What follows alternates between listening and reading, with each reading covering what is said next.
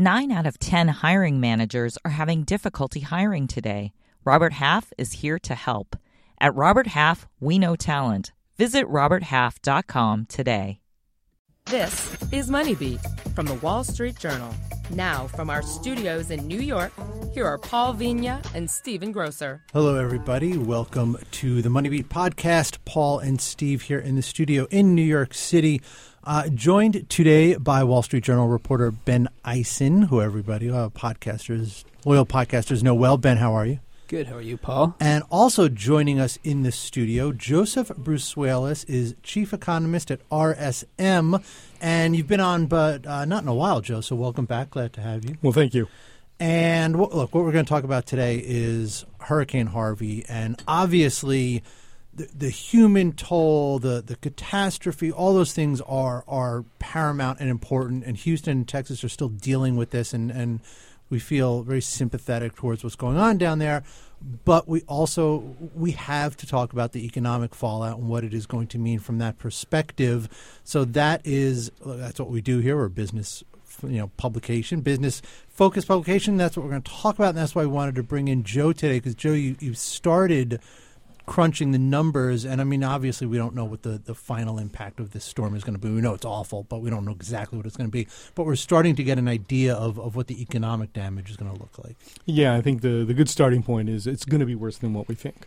Mm-hmm. Our initial estimates are for every week that Houston's shut down in the greater Houston metroplex along the Gulf Coast into Louisiana, you're going to shave about 0.1% off GDP activity in the current quarter. National GDP. GDP. So right now I've got 0.2% penciled in.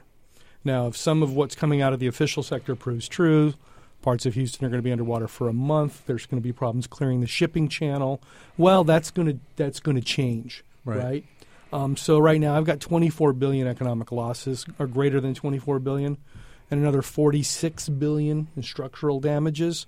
So what we're going to get is a situation that's going to require a pretty potent policy response out of the U.S. Congress, which, by the way, only has 12 calendar days on the docket before actually we run out of money. Yeah. So there's going to be some heavy lifting that goes on starting September 5th, and things are going to get very contentious. As we all know here in the Northeast, after Hurricane Sandy, right, it took those guys 65 days to get to it.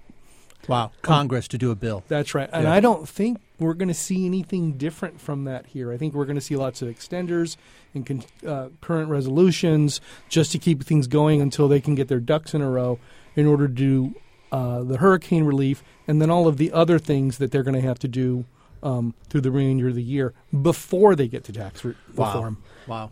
And when we think about sort of some of the ripple effects throughout the economy, I mean, you have the Houston and Corpus Christi ports, which, as you noted the other day, they handle a lot of the wheat. 25% of wheat. And then of course you've got the energy, a lot of energy production shutting down. I mean, how do you think about how this will ripple sort of beyond the Gulf Coast? Okay, well, a couple things. First, this should be the starting of talking points up on Hill. The petrochemical capital of the United States has been effectively shut down, right? Right, right. As of this morning, 23% of all oil refining capacity is shut down. That's exactly the same amount that was shut down caused by the Hurricane Katrina and Rita combined. And, of course, the size of the sector is somewhat different. So, actually, it's in real terms a lot bigger. Okay, that's going to cause gasoline prices to go up. In Texas alone, they're going to see 20 to 30% increases as soon as they can get their cars back moving and start going to work. Wow, yeah, the roads are pretty impassable right now. On a national basis, this is important. Wildly. Here, we're sitting here in Midtown Manhattan. I live just a few blocks away. Most of the gasoline we get in the Northeast, Washington to Boston, comes from Houston. We're going to see a sharp increase in gasoline prices starting over the much-traveled Labor Day holiday weekend. So you're going to see that hit. Not only going to see it hit, we're already starting to see gasoline prices go up in Europe and Latin America because we're going to have to import gasoline to make up for the shortages over the next month or two before things are really back to normal. Thank God for free trade, everyone.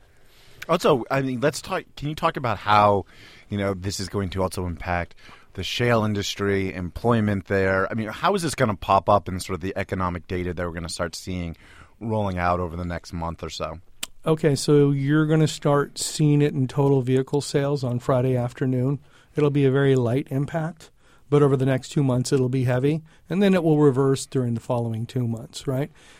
And when you say that, you mean you would get a pop up in vehicle sales? No, a negative. No, it's going to be a negative impact. Just because that part of the yeah, okay. Okay, and then we'll see more of a negative impact during the October sales, and then in November and December you're going to see a big pickup.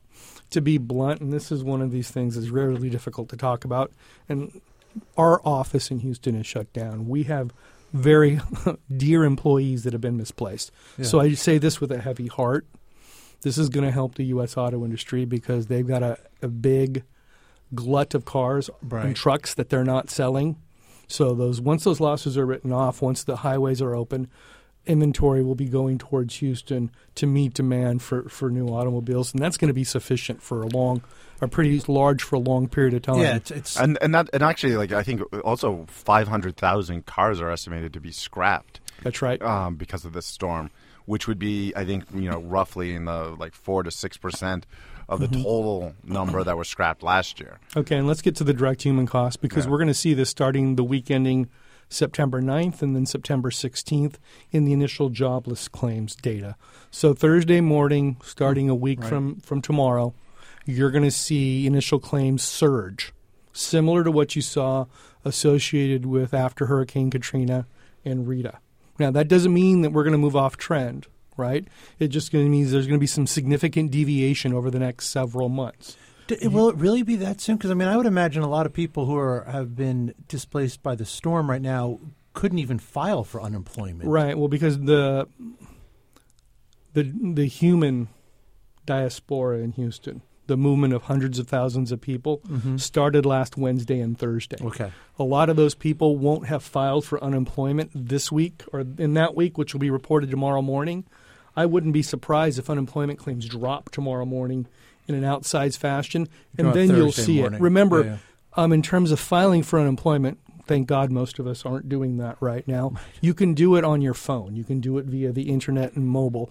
And people who are on the move will try to do that best they can, but the data is going to be very choppy, and you're going to see a pretty significant increase in coming weeks. And then it will begin to slowly dissipate, and probably over the next 3 to 5 months, we'll move back towards trend.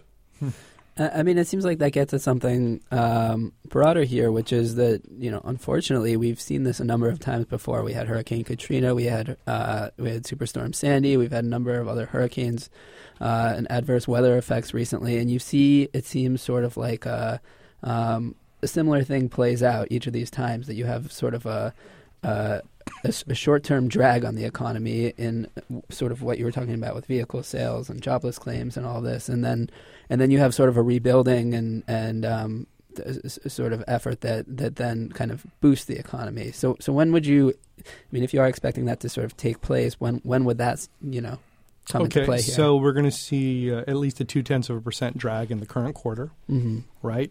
And then we will start to see the boost in overall activity in the fourth quarter and then first quarter of next year. And let's be honest, because I'm an economist, right? Don't confuse an increase in economic activity with an actual increase in overall welfare. There are lots of buildings and structures that have been paid for that are going to be ripped apart and destroyed and then have to be rebuilt. That's a direct loss of overall wealth. We're going to be redirecting activity that would be going elsewhere to Houston. You're also going to see a pretty big increase in the annual operating deficits in 2017 and 2018 out of the federal government. It's very important to remember we spent $120 billion in the aftermath of Hurricane Katrina building New Orleans, which is a fairly small city. Houston's the fourth largest city in the United States. It has probably right around the end of 2017, a GDP of $530 billion. That makes it bigger than Sweden's economy. Much of that city is going to have to be rebuilt. We simply aren't going to leave the fourth largest city hanging to dry on the vine and die. That's simply not going to happen. And that's not going to happen overnight either, the rebuilding. It's going to go on for years. Yeah, right. I give the administration a gentleman's C on its response so far, but I give FEMA an A+. Okay. Why? The Not head that of- I disagree, but why? Because the head of FEMA last Friday, when it became apparent that we were going to have a catastrophe, said FEMA's going to be on the ground for years. And that's the most truthful statement I've heard or seen during any of this catastrophe. And I give them all the credit they have, and I hope that they're fully staffed and fully funded. And we can talk about funding that was left. Yeah, let's talk. Let's take a quick break. We'll talk about that. We are talking to Joseph Brusuelas from RSM, talking about Harvey and the effect on Texas and the U.S. economy. You are listening to Money Beat from the Wall Street Journal. Rapid expansion? We're ready. Worker shortage? We're good. Anything can change the world of work. A celebrity buys the company. Depends on who it is. But relax, we've got ADP. From HR to payroll, ADP designs forward-thinking solutions to take on the next anything. Follow the Wall Street Journal on your favorite podcast app. Search WSJ on Apple Podcasts, iHeartRadio, Spotify, Google Play Music, Stitcher, and any Amazon Alexa device. The Wall Street Journal. Listen ambitiously. Welcome back to Money Beat. Paul and Steven here in the studio in New York City with Wall Street Journal reporter Ben Eisen and Joseph Brusuelas, chief economist at RSM, talking about Hurricane Harvey, the devastation in Houston and the effect on the economy. And Joe, you had mentioned that FEMA stated up front, and last time you said that they said, look, we're going to be on the ground for years, which is obviously true, which means the government is going to have to be involved in this for years as well. And I think, Grosser, that's something we really should kind of dig into a little bit here. Well, yeah, I mean, Congress has a packed legislative schedule come September. I mean, you have funding the government, you have the debt ceiling, and now you have, passing, hopefully, disaster relief for Houston. How, as you pointed out earlier, Sandy took 65 days. What are you expecting out of Congress, given they have so much on their plate? Okay, so on September 6th, we're going to publish an article on RSM's Real Economy product called 12 Days in September, right? So this is what has to happen during the 12 days of September. That the government still has funding. To ensure funding beyond September 29th, according to the Treasury Secretary, I think they can go on to about October 14th is the real drop-dead date. Okay, they have to agree upon a method of lifting the U.S. debt ceiling. That's first and foremost. While they're doing that, they have to reauthorize the Children's Health Insurance Program, which covers children's health in a different way across many states. In some states, it covers women's pregnancy. They have to reauthorize the National Flood Insurance Program. Timely, right? Yeah, and if you listen to Jeb Marie. Hensarling, who's the head of the Financial Service Committee, even though he's from Texas, he's not having it. Right, he wants major reform, right, including increasing rates and other things that you would think would be, rather ill-timed politically. And so we'll see how that goes. Right. And he also came out, I think, yesterday, the day before, and said, no, I'm not pulling back on reform just to reauthorize it. I'm going to push forward with trying to get reform done. Yeah, that was interesting. Around 10 o'clock in the morning, he said that. By 2 p.m., the Republicans and Democrats in the Senate just said, no, we're going a different way. Wow. So we'll see how that goes. The the FAA is going to have to be reauthorized. And, of course, we have to arrive at a fiscal year 2018 budget. Okay, all that has to happen in addition to a special supplemental to deal with the hurricane and its economic aftermath. All that has to happen before they can actually pivot and then do tax reform, which the Republicans are telling us down in Washington they're going to use reconciliation as the vehicle. Okay, that's a lot under any circumstances, right? So my sense is we could have 2 budget shutdowns this year. One in late September, early October, and then another one in December. That's very, very possible.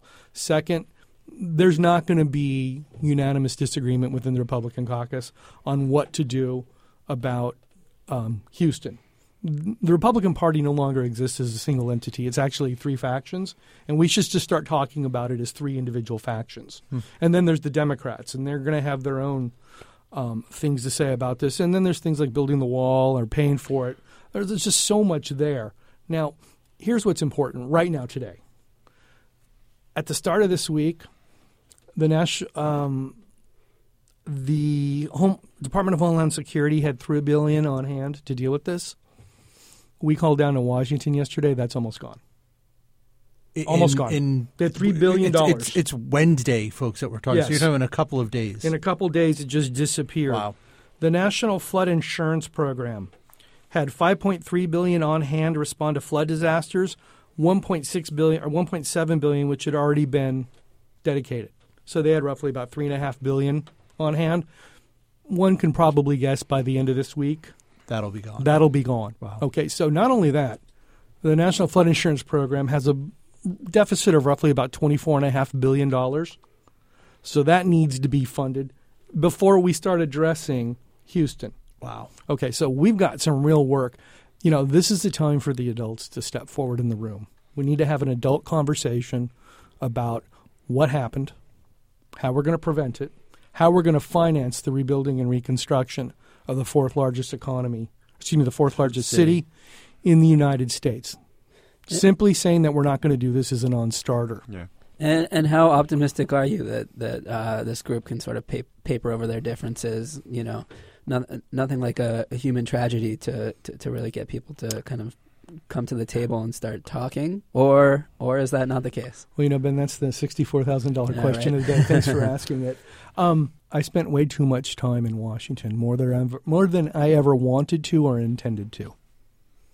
And I don't have a lot of confidence today that this group's going to get all of this done by the middle of October. This is going to spill into Christmas. Later in the year, we could have two government shutdowns over the debt ceiling and then the budget later this year. And we're going to have a very difficult conversation in this country. We're going to have a lot of difficult conversations for a long time. But the one that's going to happen over the next several months is if we're going to provide somewhere between, let's just say, $65 billion and $100 billion in direct reconstruction funds that are going to be deficit financed, because they're going to be deficit financed. Sure. They have to be. How will Houston change its development model with respect to zoning?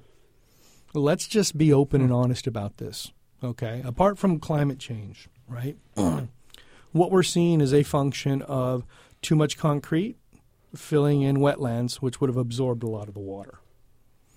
If the American people are going to give upwards of $100 billion to Houston to rebuild, there's going to be some strings attached to this, right? Houston's not going to like this. It's not in the DNA of Houston, and it's not in the DNA of Texas.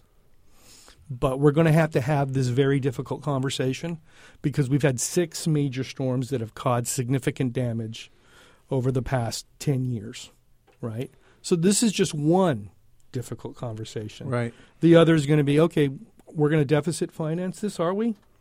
Or are we going to demand offsets and spending at a time when we're going to be talking about enormous tax cuts? The president's in Missouri today, right? He's going to talk about reducing the corporate income tax from 35 to 25%, roughly, let's say. For every point that you reduce the corporate income tax, right, you have to create $110 billion in revenues to make it revenue neutral, to offset it. Jeez. So we're talking over $1 trillion here. What's on the plate right now? Rolling back the mortgage interest deduction, capping that at $500,000, and then eliminating state and local deductions, around tax deductions around the country. Okay, that's just for starters. If you look at that financially, economically, okay, that's sort of plausible, right? But once you start to look at it policy-wise, well, you're essentially targeting California, Illinois, and New York. Right. And politically, that's a hard sell. That's a hard sell. There's going to be some significant right. opposition on both sides of the aisle, because what you don't want is to do something that results in basically people becoming internal tax exiles and creating, LLPs in Delaware, or everyone moves to Florida, right, or Washington, right, or New Hampshire. So this is a lot. I mean, this is a lot, and under any circumstances, but given the context of what we're talking about today, this is just a low probability event that's going to take a number of months to happen. Look, this isn't going to, maybe I shouldn't even say this statement, like this isn't going to destroy the country, no matter how ugly it is politically, no matter how long it takes to. So, I mean,